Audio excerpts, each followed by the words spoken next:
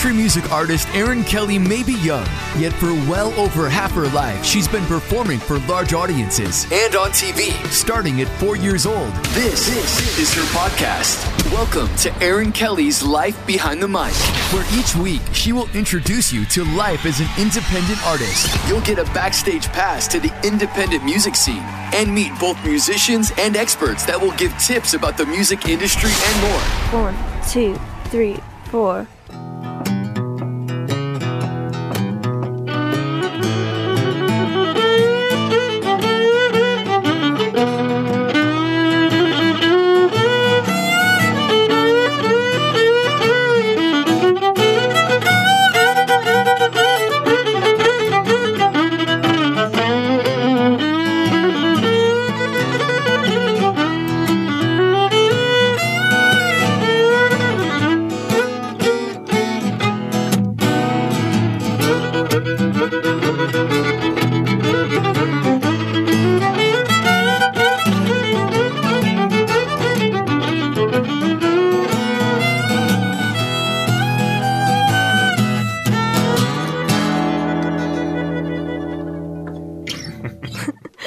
Hey everyone, and welcome back to Erin Kelly, Life Behind the Mic. Today's guest is Nyke Van Wyk, owner of Sixwill Studios and musician from Bethlehem, PA. Thanks for having me here today. Yeah, no problem. So, many people wonder, as a country artist, whether you should record locally or in Nashville. With my latest EP, I decided to do both. So today I have Nyke Van Wyk with me here. So we're going to talk a little bit about recording locally.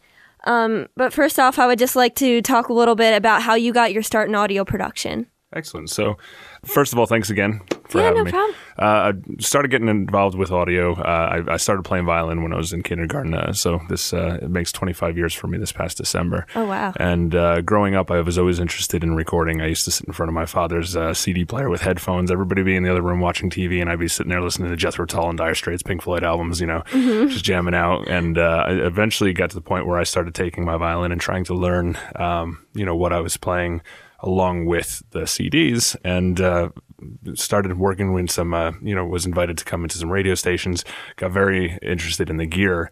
And as I progressed through middle school and high school, I was very interested in the recording arts and wanted to, always had dreams of owning my own recording studio. Mm-hmm. And right out of high school, I went to one semester of college, but college wasn't really something I was very interested in. And I had a lot of professors who all said, hey, if you're already out touring, if you're doing this, you don't necessarily need a college education to say to say you're capable of writing songs and working, with bands and touring. You got the real live experience. So when I left school, I didn't want to sit at home and wait for somebody. A lot of people, think that it's just going to occur if you go out and play, bar scenes and everything else. So I took a different route for education, and I started interning in a recording studio based out of Montclair, New Jersey.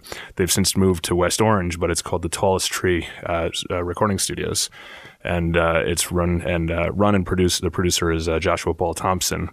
And there I got a chance to, started off doing all, the not so fun. Paying your dues. Yeah, you run and get coffee. You do at that point it's Rolodex. I don't know if we use Rolodex anymore. So, but doing the emails, answering phone calls, and I was very interested in learning the gear. So I had a little bit of hands-on experience and had an opportunity to work with a lot of really cool artists there. As time went on, they started allowing me to work with the gear. And started also, funny story is if you're familiar with Joe, who's a very famous R&B singer. Mm-hmm. He actually he was just asked to, just got permission, I should say, to re-release Adele's Hello on his current album that's coming out, and it's phenomenal if you haven't had a chance to hear it yet. But I was there working with them, and I was doing the intern thing, running the coffees and everything else, and was done with all of my responsibilities, I should say, for that day. But I wasn't exactly ready to go home. I wanted to kind of stick around, but they were recording vocals for Joe's album. So I plugged in all my gear, and I was messing with the gear in the studio and trying to get my hands-on experience that way.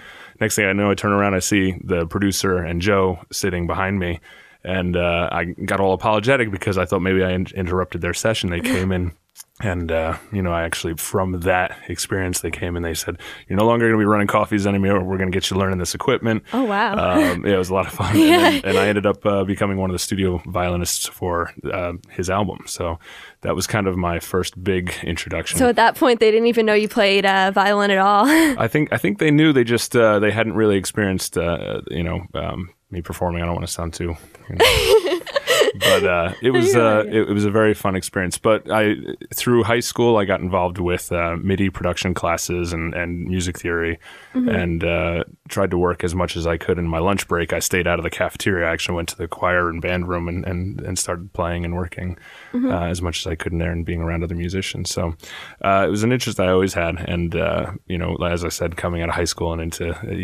I went the route of internship to kind of learn the ropes that way. Okay. So.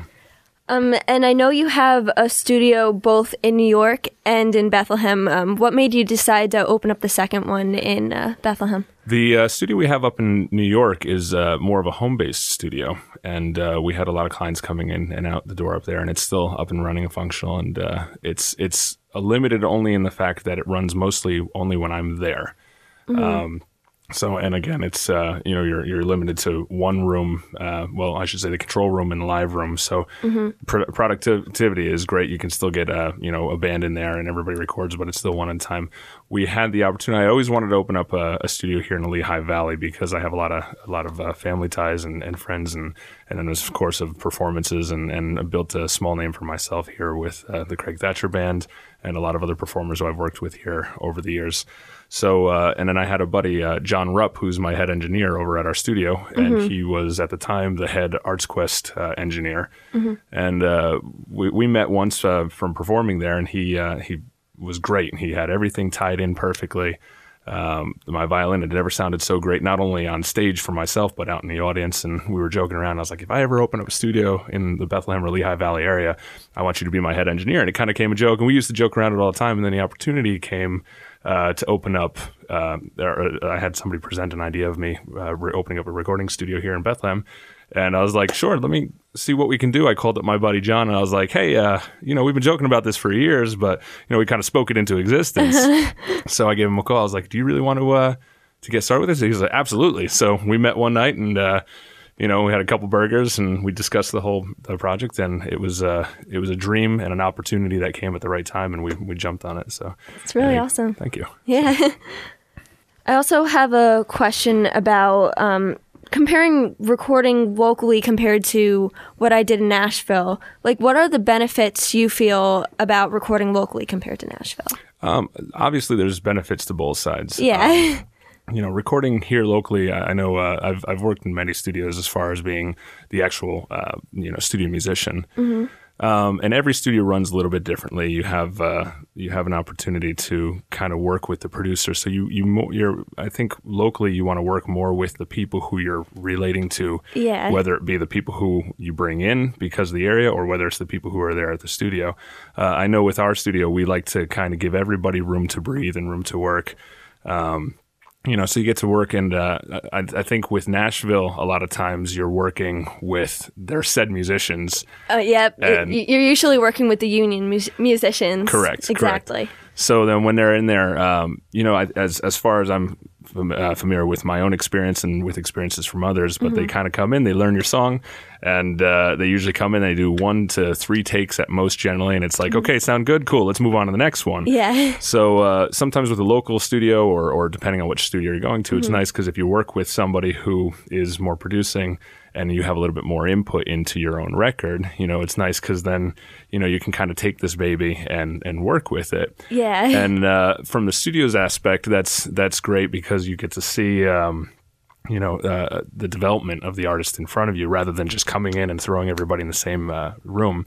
And also if there's any studio owners out there, it's kind of like a catch-22 because you want to give the artist room to breathe, but you also have to know when to kind of take it away because unless they're paying to make every single decision, if you're in there and the artist is making this choice and wants to change this or tweak that, it can become a very long and drawn out process. Yep. So if you kind of pull that in a little bit sometimes and say, no, this sounds great, and I think this is where you kind of have to be able to have a nice overview and an end result in mind. So, and it's nice to work with somebody who you feel comfortable in that aspect. Exactly. So, and it's like more of a collaboration, I think. Correct, yeah. Sometimes people forget that. But where can people find info on your studio? you can go to either sixwillstudios.com, and it's spelled out the number 6, so SIXWILL studios, plural, .com, or you can use the same for our Facebook page as well. And I think you can get to the Facebook and the Instagram all through our website as well. That's great. Thank you so much for coming in, Nyke. Oh, you know what I forgot? We're going to play the song that we recorded at your studio. So let's... Here's a song that we did at a studio. It's a lot of fun. The song is called Jackknifed. 1, 2, 3, 4.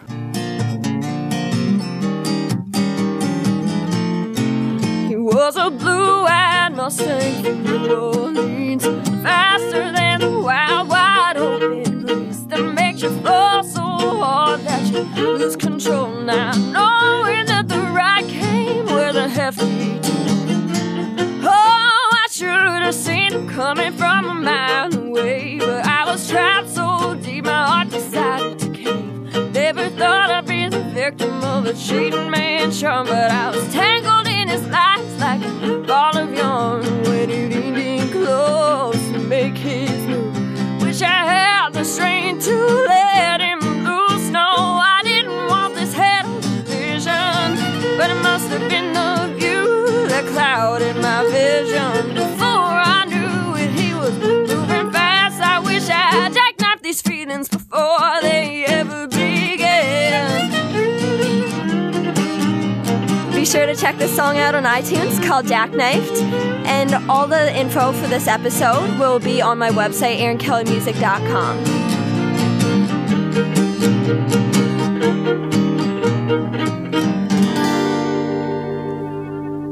Thanks for listening to Aaron Kelly's Life Behind the Mic. Subscribe to the podcast on iTunes and SoundCloud. Be sure to connect with Aaron on Facebook, Twitter, Instagram, and of course her website, aaronkellymusic.com. That's aaronkellymusic.com. This has been a Steve Mittman social media creation. Steve Mittman, socialmedia.com.